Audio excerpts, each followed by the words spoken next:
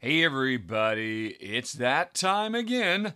We're going to do some crowd sorcery, which means I have spent a long time over the last 24 hours digging through all the different crowdfunding games that are ending their campaigns basically by the end of this month, by the end of November, a little ways into December. And I have pulled out, I think, 1, 2, 3, 4, 5, 6, 7, 9, 10, 11. The 11 that really jump out at me as the big must-haves. And so maybe you'd be interested in these as well. Now, I should point out, just because they're must-haves for me doesn't mean for you. I'm somebody who really needs to focus on two-player gameplay that isn't really directly competitive, head-to-head, destroying and smashing and stealing and stuff like that.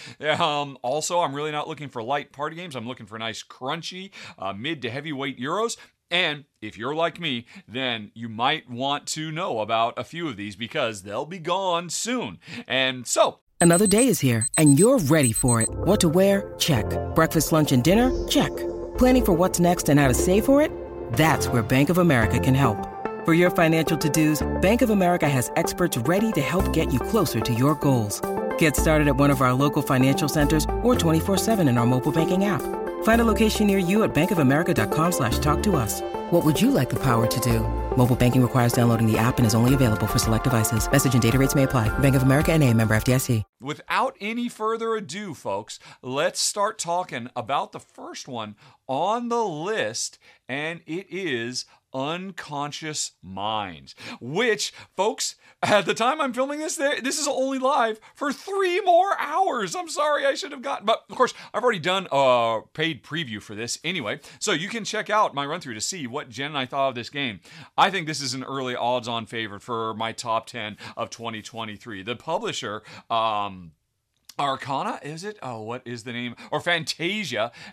They've already made one of my top 10 favorite games for 2022, Endless Winter, and this game is gorgeous, all about, the birth of psychoanalysts. We're studying with Freud. We're doing really brilliant worker placement and rondel gameplay. There is so much going on in this game. I cannot do it justice in this quick little quippy 1 minute.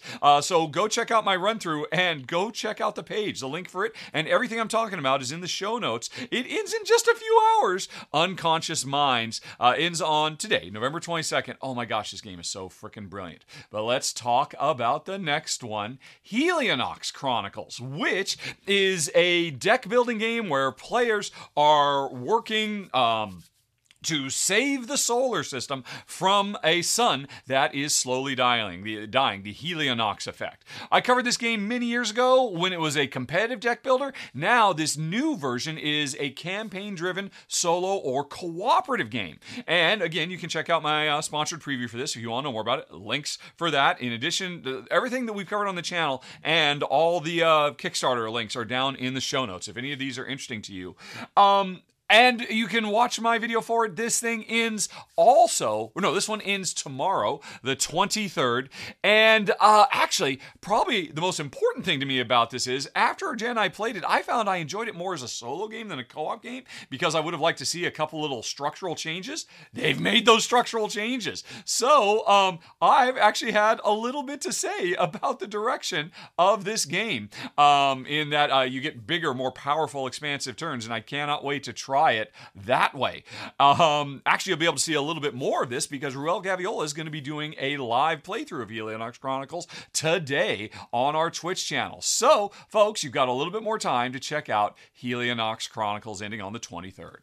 Okay, after that, we have got Zoo Tycoon, also ending on the 23rd. And here's the deal, folks. What do you call it? Ark Nova is already an amazingly brilliant game. Made my top 10. It was like my number 2 top-rated game for last year.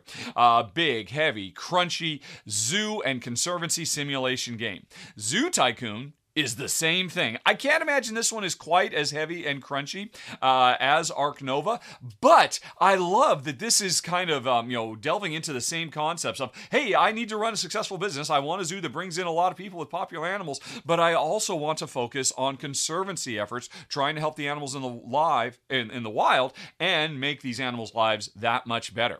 Both games do that, but this game, unlike Ark Nova, really focuses on the animals. Ark Nova is is more of a business running simulation with the animals there, but kind of abstracted out. Here it is all about the animals with all these really cool little, what do you call them? Meeples to represent all the different animals. And you spend a lot more time, paying attention to the individual needs and the ongoing care for the animals. And the whole juxtaposition of focusing on, the business of running a zoo and conservancy is maybe stronger here, because in this game, you got to focus on both. And whichever you do a worse job on, that's your final score. In Ark Nova, you could really focus on one or the other, and it's where the two meet. So I love the changes here. I love the stronger focus on animals. It feels like it's a bit more thematic, a bit less abstract.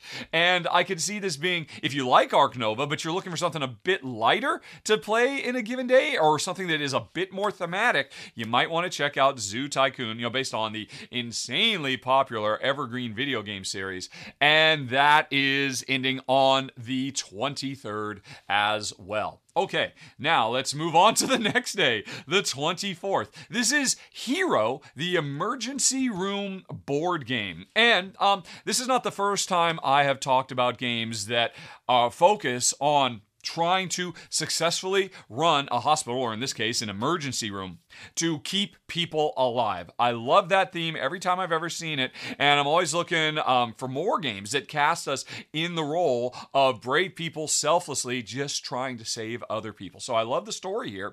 Also, I love that this is a competitive or a cooperative game. A lot of times, it's really weird. Hospital simulations have us being competitive, which is no, we should be working together to save people. So when I saw that this has a cool co-op mode, I was really interested. At its heart, it's a very simple game. You are one doctor, you've got a 12-hour shift, and you are running around, literally, you can walk or you can run from room to room, trying to grab specialists, even other players, or, off-duty doctors who you call in to move them to the right rooms to be able to treat the patients who need certain things. All the while, every time you do stuff, you're building up chaos tokens, and if you get too many of them, you lose the game.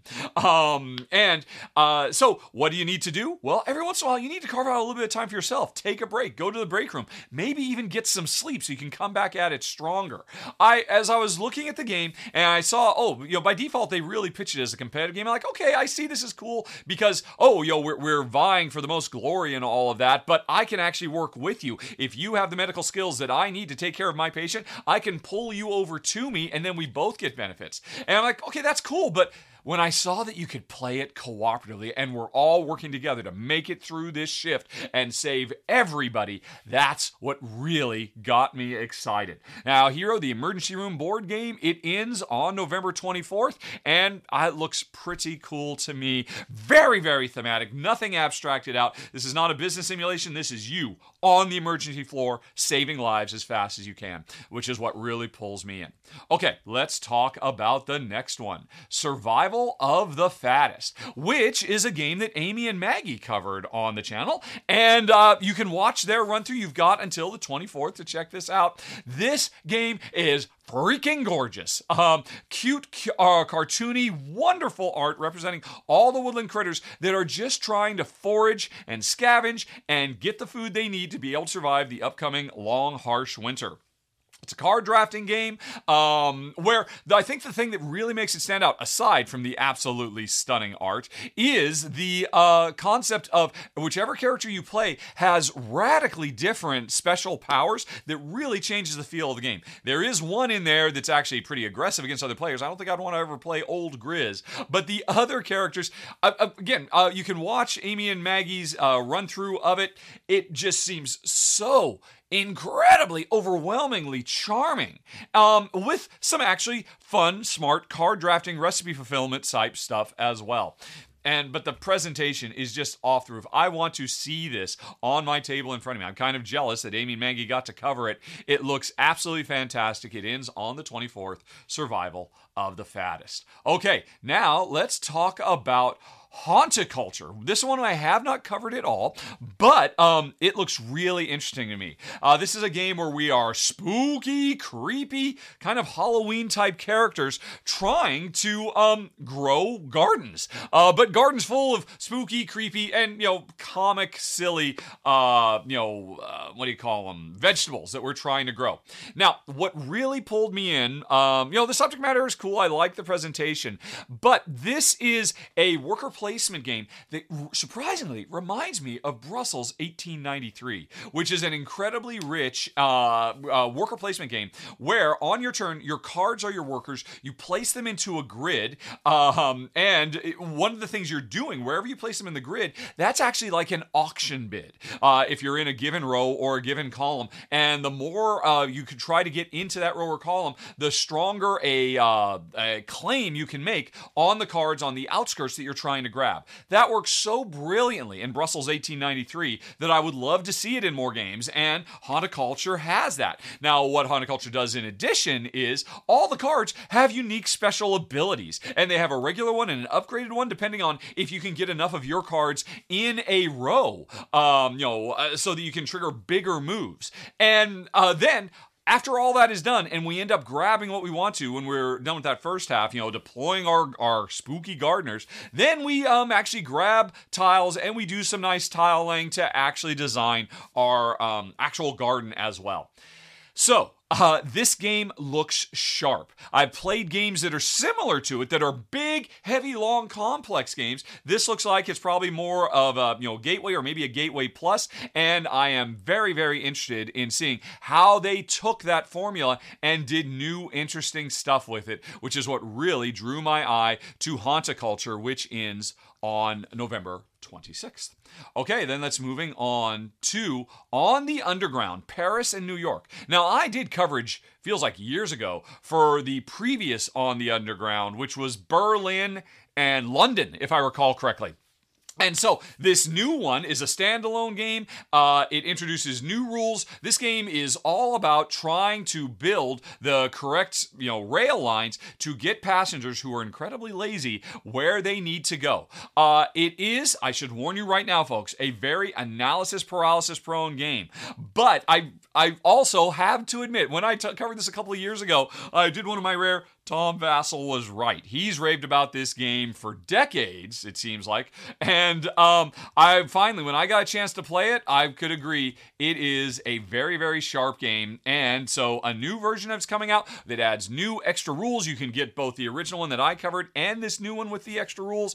And if you're looking, if you've got people who thought, that Ticket Rider's pretty cool, you got something like it that we can take to the next level, this takes it to the next level. Again, I warn you, super crunchy. When my wife and I played it, we found, wow, the analysis paralysis can go deep. But for something that seems like such a simple, little, elegant route building game, the crunch is there and really allows for a lot of replayability and an amazing presentation. The game looks stunning. I love the art style of it. And you have until November 29th to check out On the Underground the new Paris and New York maps, which again is a standalone. Okay. After that, this is an interesting one.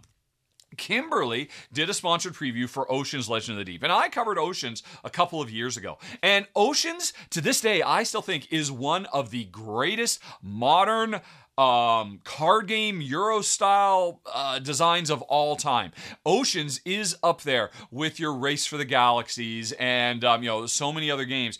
My problem with Oceans has always been, it is a fish eat fish game where we're trying to evolve our species to either eat our neighbors or protect ourselves from our neighbors. I've always thought it was so brilliant, but it was a little bit too cutthroat, the original Oceans. This new Legends of the Deep adds 2 new modules. One are actual Legends of the Deep that give you special player powers that look very, very cool. You can check out Kimberly's sponsored solo run-through she did of the game to see how these really change up the experience. They seem awesome. I can't imagine playing without them if you had Oceans and you had the Legends of the Deep.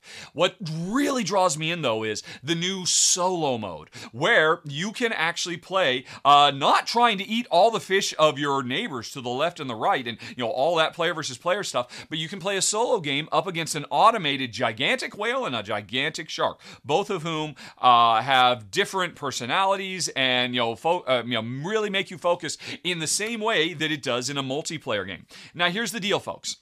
When I talked about Oceans a couple of years ago, I was like, boy, I really hope they develop a solo, because then it seems like they'd just be one step away from making a co-op. They made the solo, and I watched Kimberly's video, and I do not see why that solo cannot be modified into a cooperative game where you and I both sit down. We are both equally affected by the whale and the shark, and it's just that we're both kind of playing our own game, our own solo game, and we're competing to see who can come out against the whale and the shark best. This is in no way, shape, or form an authorized rule set. This is a variant that, having studied this game myself, I don't see why it wouldn't work. And because Oceans is so amazing, but too cutthroat for me and Jen, any chance I've got of being able to play it in a more live and let live with my wife, but be cutthroat against the gigantic shark, is just perfect for us. So I definitely want to check this out. And here's the other interesting thing. On Board Game Geek, the developer said, yeah, we think the solo is really only going to be in this Kickstarter. We'll print a few extra copies. We'll sell them while supplies last on our website. But this is apparently never going to go to retail. So this is your shot, folks. I can't guarantee it'll work well to turn Oceans into a co-op game with the Legends of the Deep. But again, from looking at it, I think it will work, and I want to try this myself, which is why I am so excited about Oceans, Legends of the Deep. You've got until November 29th to check it out. Watch Kimberly's video. Tell me if I'm crazy down in the show notes. It's so crazy, I think it just might work. Okay, then let's go on to Gathering Gloom. This is a game ending its run on November 30th. This is the latest time I've talked about it. Back in April, it had its first run. Ryan did a wonderful how to play rules video. Then it had a second run a couple of months ago. I did an actual full run through of it. And both those times, sadly, it failed to fund. But they are back, and they have funded because they went back to the drawing board. They really stripped down and simplified the components. They came up with new strategies and were able to make a funding target goal that they can actually achieve. And I'm so glad they did. Now, you can watch Ryan's excellent rules run through or my gameplay run through. Maybe less excellent. It's up to you to decide to see what it's all about. But I think this cooperative game that really captures the feel of the old TV, black and white soap opera, Dark Shadows. All you could think in a more modern parlance, it's kind of like a really kind of macabre take on the Addams Family, where we are a bunch of kooky characters living up on a spooky mansion, just trying to get by, even if that means we have to engage in a little extortion, a little murder, a little intimidation, who knows. But it's really sharp, and I'm so happy that they have been able to find a path towards getting it funded. There's a lot of really cool elements to it. The most important being that as you are chased by the townsfolk themselves level up, and if they become more powerful, you might want to actually recruit them to your side. Sharp game, really quirky and incredibly offbeat. And again, I'm just over the moon happy for them. And if you want to check it out, folks, you have until November 30th. Okay, a couple more games. Let's talk about Copan Dying City, which ends on December 1st. I did another sponsored preview for this so you can see what it's all about. This game it's interesting. Most Euros have you starting out with very little. You can't really get many resources, and over the course of the game, things start to build up. You build your engine, you start to snowball, and by the end of the game, you're a captain of industry. This game is the opposite because it does tell the story of a dying city. Near the end of the Inca Empire, Copan, people are leaving in droves, and we are trying to keep the city alive, and the city is in the neighboring countryside. But over the course of the game, at the beginning of the game, it is a land of plenty. There's everything you need is there. It's easy to get tons of resources and do lots of Euro-y style worker placement type actions. But over the course of the game, as the resources start to dry up and there are fewer and fewer opportunities, things get tough and challenging as you race to try to can give back to the city as much as you can so your name is remembered in history.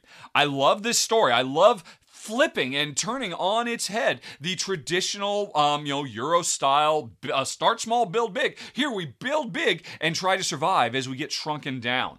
Also, it's got some very, very cool worker placement elements to it too. A very neat twist on worker placement bumping. Now, in my experience playing it 2-player, the bumping wasn't really there. I actually made some suggestions in my final thoughts for how it could be improved, and there could be a little bit more interaction directly between players. I don't know if they've taken it on board. Wow, this is my episode for homebrew variants, isn't? I know they did take my ideas for Helionox and change things up. I've got some ideas for Oceans I want to try myself, and I've definitely got some ideas for this too. But the gameplay itself is brilliant. Jen and I were really, really impressed. Incredibly fun, compelling game, and again, it really just makes you look at Euros in a completely new and different way. And we were very impressed by Copan, Dying City, which ends on December 1st, and finally, the last one, folks, on December 2nd, we've got Ceres. Now, this is a mining the dwarf planet series, which is whether it's an asteroid or a dwarf planet, I don't know if that's controversial or not, but the important thing is we've gotten to Mars, it's the future, and we are trying to mine the asteroid belt doing worker placement.